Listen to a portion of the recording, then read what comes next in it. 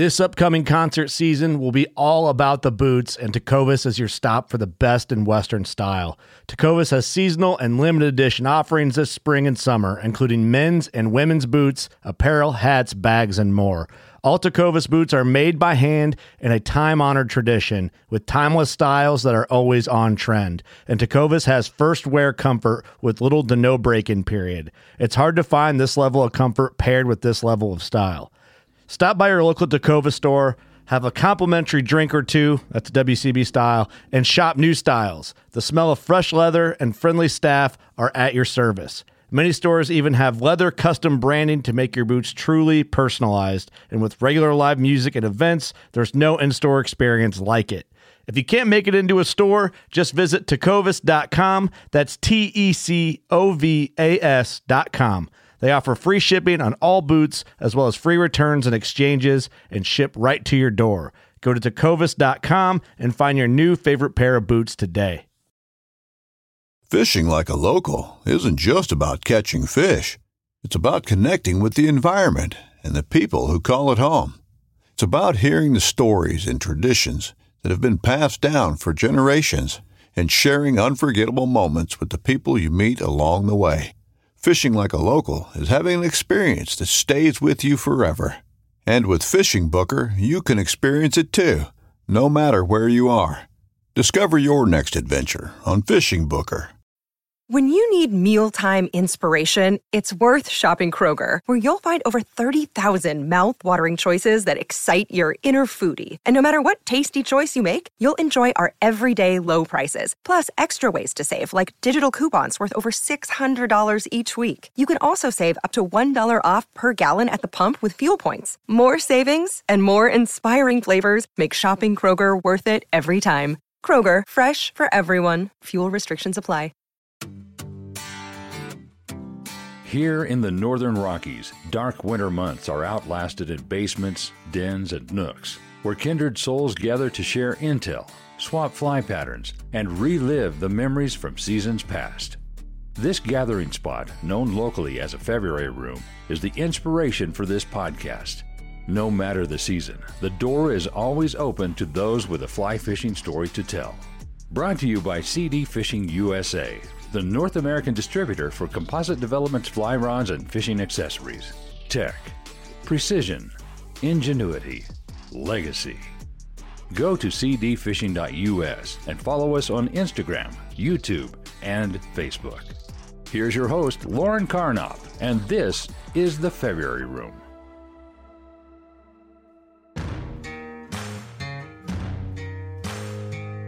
Welcome to the February Room. Today I have the great pleasure to sit with Greg Munther. Greg is a former Forest Service biologist and district ranger.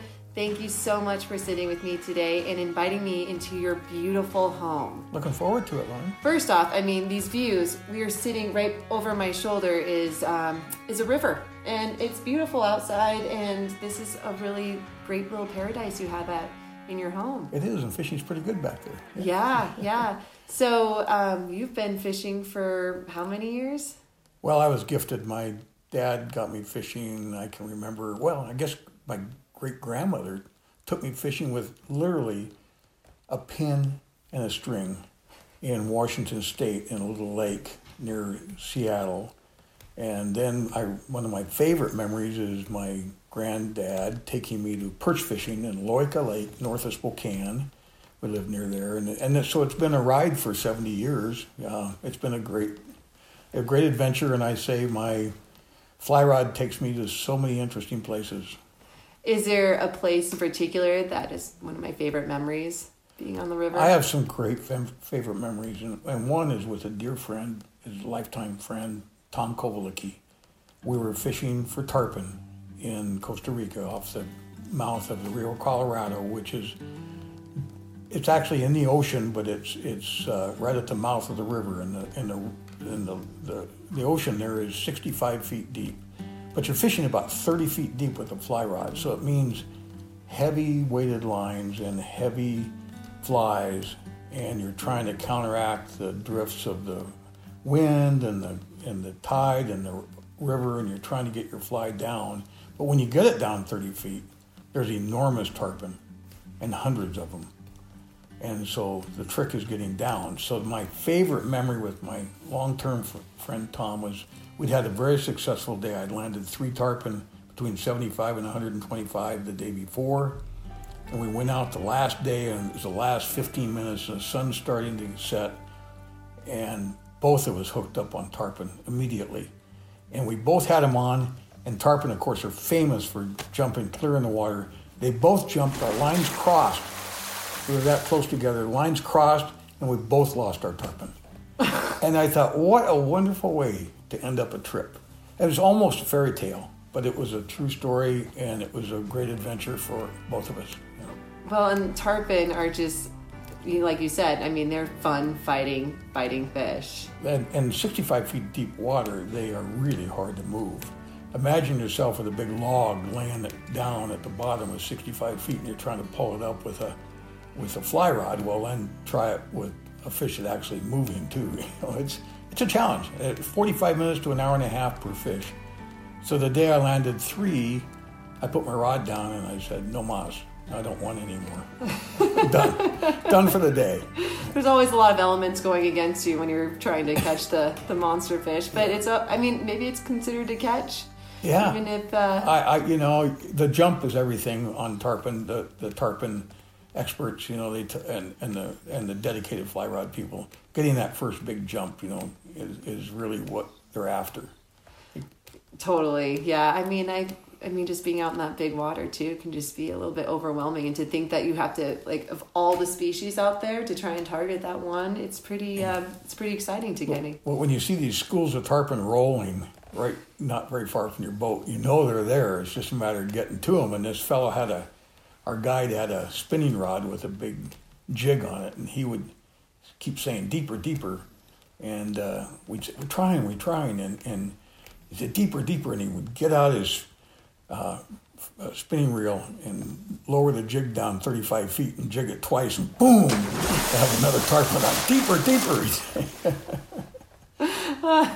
So you have you had an incredible job, and I mean a job that a lot of people want to do, and especially in the outdoor industry. Can you tell me a little bit about how you got involved in the forest? It's a great story. Yeah. Actually, I was adrift in high school, but I loved being outdoors. It was just my life, is being outdoors. And so I decided that what was I going to do in college? And so I decided I'd be a dentist, because dentists will only work 4 days a week and make a lot of money. So I thought, that's my kind of job. Well, I sat up in my dorm room the first year, looking outside a window 3 stories up, and I thought, geez, this could be my office. This is not going to work. So then I switched into forestry and wildlife and fisheries, and ended up with a master's degree in fisheries. I worked in Hell's Canyon on my master's degree, and so then I was able to end up as a fish biologist with the Forest Service. And so I ended up having at one time 4 national forests, responsible for fisheries in 4 national forests in western Montana, and I finally got that pared down with other people coming in, and then took on a district ranger job at administering 330,000 acres of national forest west of Missoula up to the Idaho line. And that's great, because you had timber, mining, recreation, roads, wildlife, watershed, everything. So it's like having your own ranch, but instead of having to make money, you spent money. I have to imagine that you went to probably the most remote areas.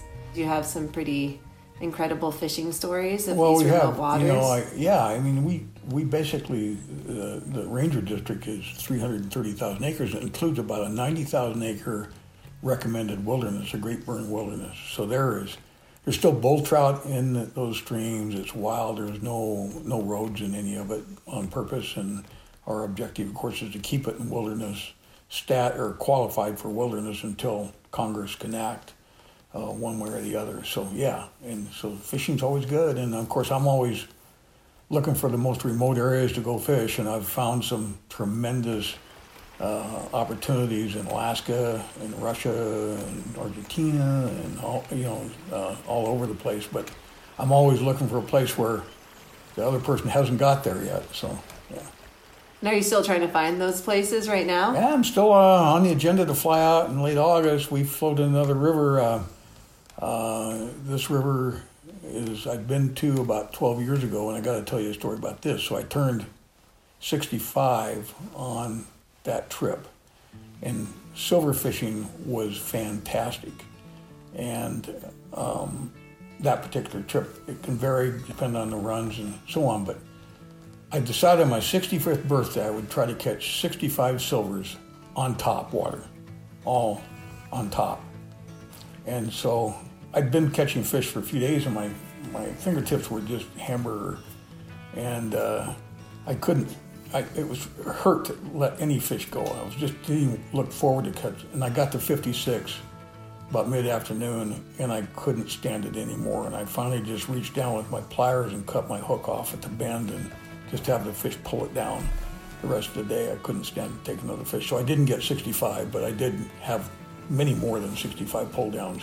So that's the way it can be. And then other trips up there, you might not get any fish on top. It just depends on the year and the situation. But this year we're taking one-person boats. 4 of us are taking one-person boats. So everybody's kind of self-contained with a one-person boat. And there's 4 of us. We're a 100-mile float. We'll be on the water, I don't know, 8-9 days. And we hope to catch silvers again. Yeah. How many would you have to catch if it was your birthday? It would be 77 this year. Wow. It's getting tougher. You're like, that number keeps going up and it never goes down. You can't go back in time. You can't go back. Well, you get to 100, you get to start over though, 1. Oh, good call. Well, you're not slowing down, so it's probably will be happening. Yeah. You can start it back at 1. Yeah. What do you love about your job back in the day? Like what other than being able to not go into an office, what made you want to be a fish biologist? Well, you care about the resource. I mean, the resource, we need to hand the resource to the next generation and hopefully as good a condition as you found it. And it's really rewarding. A lot of my job was interacting with, as a fish biologist, with other proposals, timber sale, road construction, mines, all that sort of thing, and try to do the best to try to keep the habitat intact as much while these projects move forward. So it was a lot of interaction with people, a lot, and trying to convince them and show them the interaction between the very headwater streams and the bigger streams where they might be. And then sometimes it took shocking fish way up in the headwaters to show them that there were fish way up there in these little streams that went dry in the summer, except for some pools. But they're little cutthroat up in those headwaters that are going to go out the next spring and be the fish of the future. So, yeah.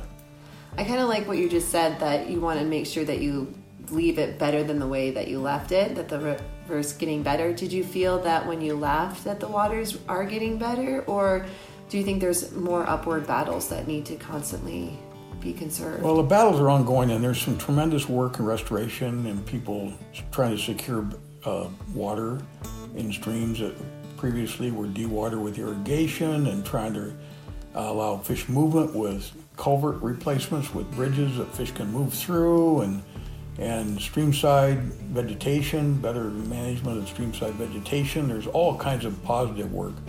On the other side, there's all these challenges, which are more and more demands for the same amount of water. Water is going to be the new gold of the future. It will be as our population grows and demands. And then, quite frankly, climate change is warming some streams to the point where no matter what you do, you're going to lose fish. And that's been documented recently with bull trout in streams where the stream hasn't changed at all, but they're losing bull trout. And the main thing that's changed is the streams are getting too warm for bull trout.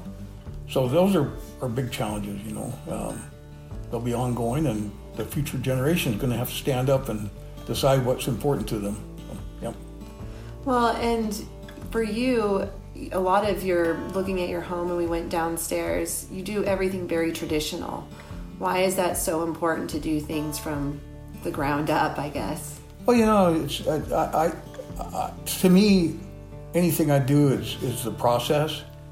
way past how many fish I catch or what I kill with my bow. It's mainly what the process leads up to this complete package of the experience. And it's the country you're fishing in, the quality of the scenery, the quality of the stream, tying your own flies, appreciating the materials that go into tying. I mean, shooting your own birds that you use to tie flies, and same thing, shooting elk that you use to build arrows with, and all that sort of thing. It's all part of the process, and trying to make it as challenging as possible. I mean, I can go out with a bobber and a worm and catch a lot of fish, but I'm still, trying to tie my own flies and trying to fool them with that. So, yeah. Is there a fly that you really like tying right now? Well, I'm real partial to big fish. And in Montana, the biggest fish are in lakes. And so you're always looking at the 10, 12-pound fish.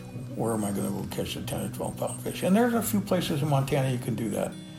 And so I'm always trying to tie the ultimate lake fly. So I'm big on marabou because it flows in the water a little bit. And so I have this damselfly imitation that's tied with marabou. That's a very simple fly, but it has caught hundreds of fish.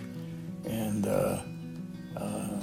so, yeah, I guess that's probably my favorite go-to fly because it results in some really big fish. Do you have a good lake trout story, catching one?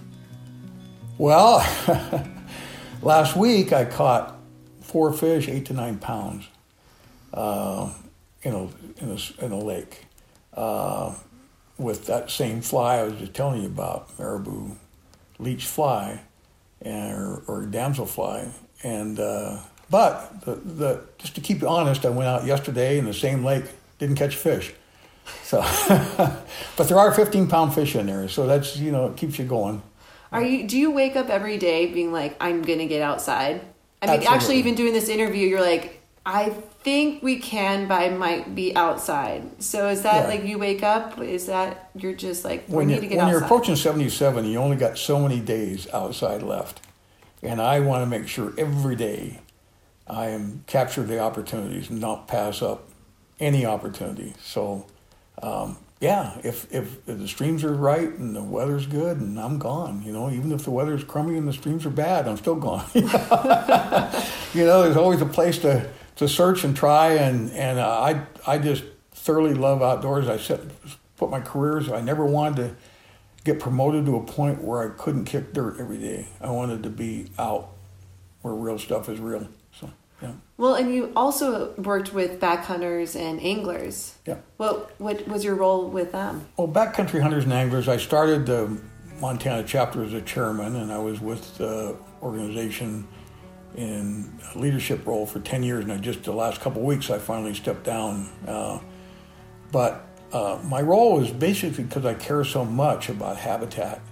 And after I retired, I wanted to keep active in the field and wanted to do what I could to help habitat for both fish and wildlife. And Backcountry Hunters and Anglers is a real public lands advocate for keeping public lands available to people and accessible to people, and of course provide excellent habitat along the way. And so I thought I could help in that way, and so that's how I got involved, and it's grown. I mean, we're up to 50,000 people or something that belong to Backcountry Hunters and Anglers, and we have in Montana, we have 3,000 people, and so yeah, it's been a good run. Yeah, I think I even went to the grocery store and there's a beer for them. yeah, absolutely. We have They're really growing. They're now. We have a Public Lands beer. Highlander Beer Company produces Public Land beer, and yeah. And I'm real partial to another beer. I mean, really enjoy the beer. It's made by Lewis and Clark over in Helena, but it's actually called Backcountry Beer. and so I really, it's one of my favorites. It's down in my refrigerator downstairs right now. It's a good beer too. Yeah, it's interesting because in the beginning you said that you did some work over at Hell's Canyon. Yes. That is such an interesting place because I went there, gosh, it's been probably 15 years. But I think you kind of get stuck with the Missoula rivers, and there's these other great areas like Hell's Canyon that, I don't know, it kind of sometimes gets a little bit overshadowed with the rivers. Like, what did you experience in Hell's Canyon? Well, Hell's Canyon, I was fortunate to be there in my early 20s, so I was in the 60s. That was before jet boats. before all the people, and we still had strong salmon and steelhead runs, and it's a mile-deep canyon. And literally, I basically had the river to myself, and I was scuba diving at night, keeping track. I swam up along sturgeon that were longer than me at night with my little light, which, I mean, they're very passive fish. They're harmless, but there's you look over and there's a fish laying there that's bigger than you. It's pretty phenomenal. But it was just a quality. We had, otters coming down chirping in the evenings, and you'd have to sit on these sandbars and have it all to yourself. And it was hot. I mean, it could be. I found a cave I could retreat to in the daytime, and I could hang out. But I spent a week at a time working on my master's there and tagging fish, shocking fish, everything. Yeah. So yeah. What an incredible experience. Have you ever had a moment being in the middle of nowhere where, I don't know, came across a bear or a moose or... Oh, I've had lots of bear encounters. Well, of course, a lot of bear encounters and moose encounters, but tragedy for them than... Geez, I took my grandson on the Alagnac River a number of years ago on a float trip.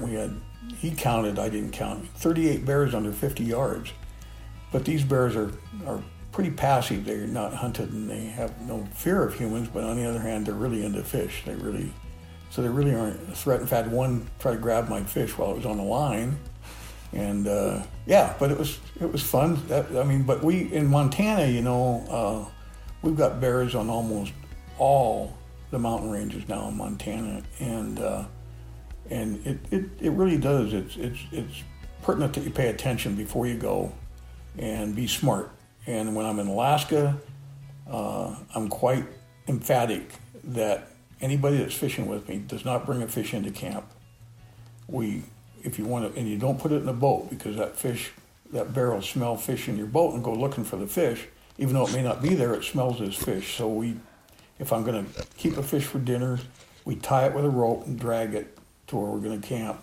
And we fillet it away from camp, so that all that stuff's away from camp. We might cook it in camp, but we wash our dishes away from camp. And we've had bears walk, within 20 feet of our tents at night. It just tracks are there in the morning, and they have no reason to stop because we take pretty good precautions with food and attractants, And so, yeah, I've only been chased once, and it was pretty intimidating.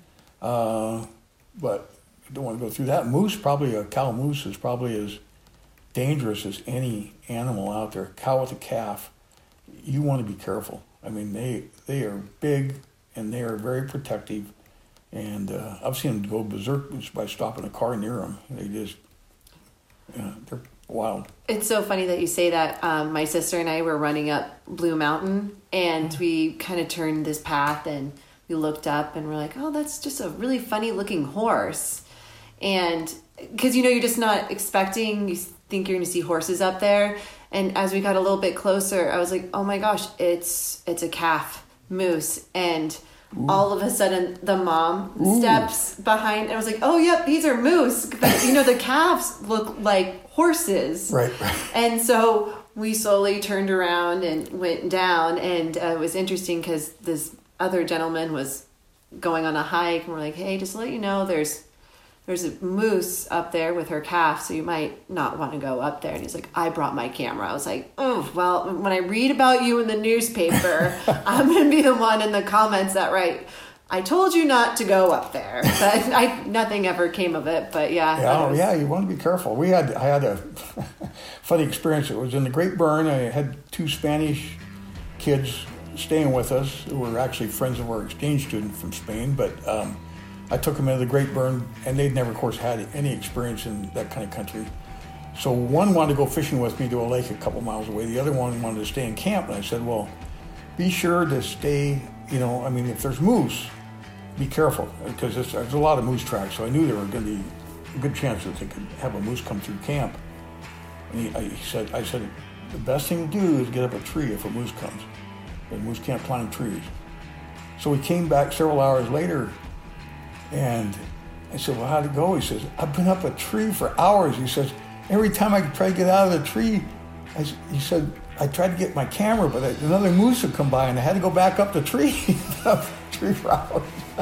He got a lot stronger after spending. Yeah, he has some good memories. Take back to Spain. Yeah. So cool. Well, looking at all your pictures in your home, there's one that particularly sticks out. Is that picture with you and your grandson, and it looks like you're literally hugging this enormous fish. You have to tell me this story. Well, this story is pretty fantastic. I took my grandson, who was, I don't know, 10 or something at the time, and he'd never caught a fish over 6 inches, and I took my wife, and we went to central British Columbia, on a salmon stream. But I was mainly getting them into chum salmon and pink salmon, in which they could catch pretty easily, and I took them on a float trip one day, and I had my spey rod with me, and but I was mainly getting them into fish, and I looked at this really good pool, and there was an outfitter fishing it out of a drift boat, or his clients were on shore, but they had stopped, and it looked like a really good pool for Chinook salmon. And I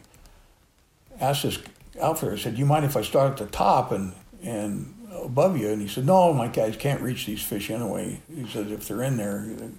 Well, I hooked 3 and landed one that was 40 pounds, and my grandson and wife were there to document it all, and it was a good fish, and on a fly was pretty fantastic. So yeah, it was a good trip. Yeah, what fly did you use to catch that?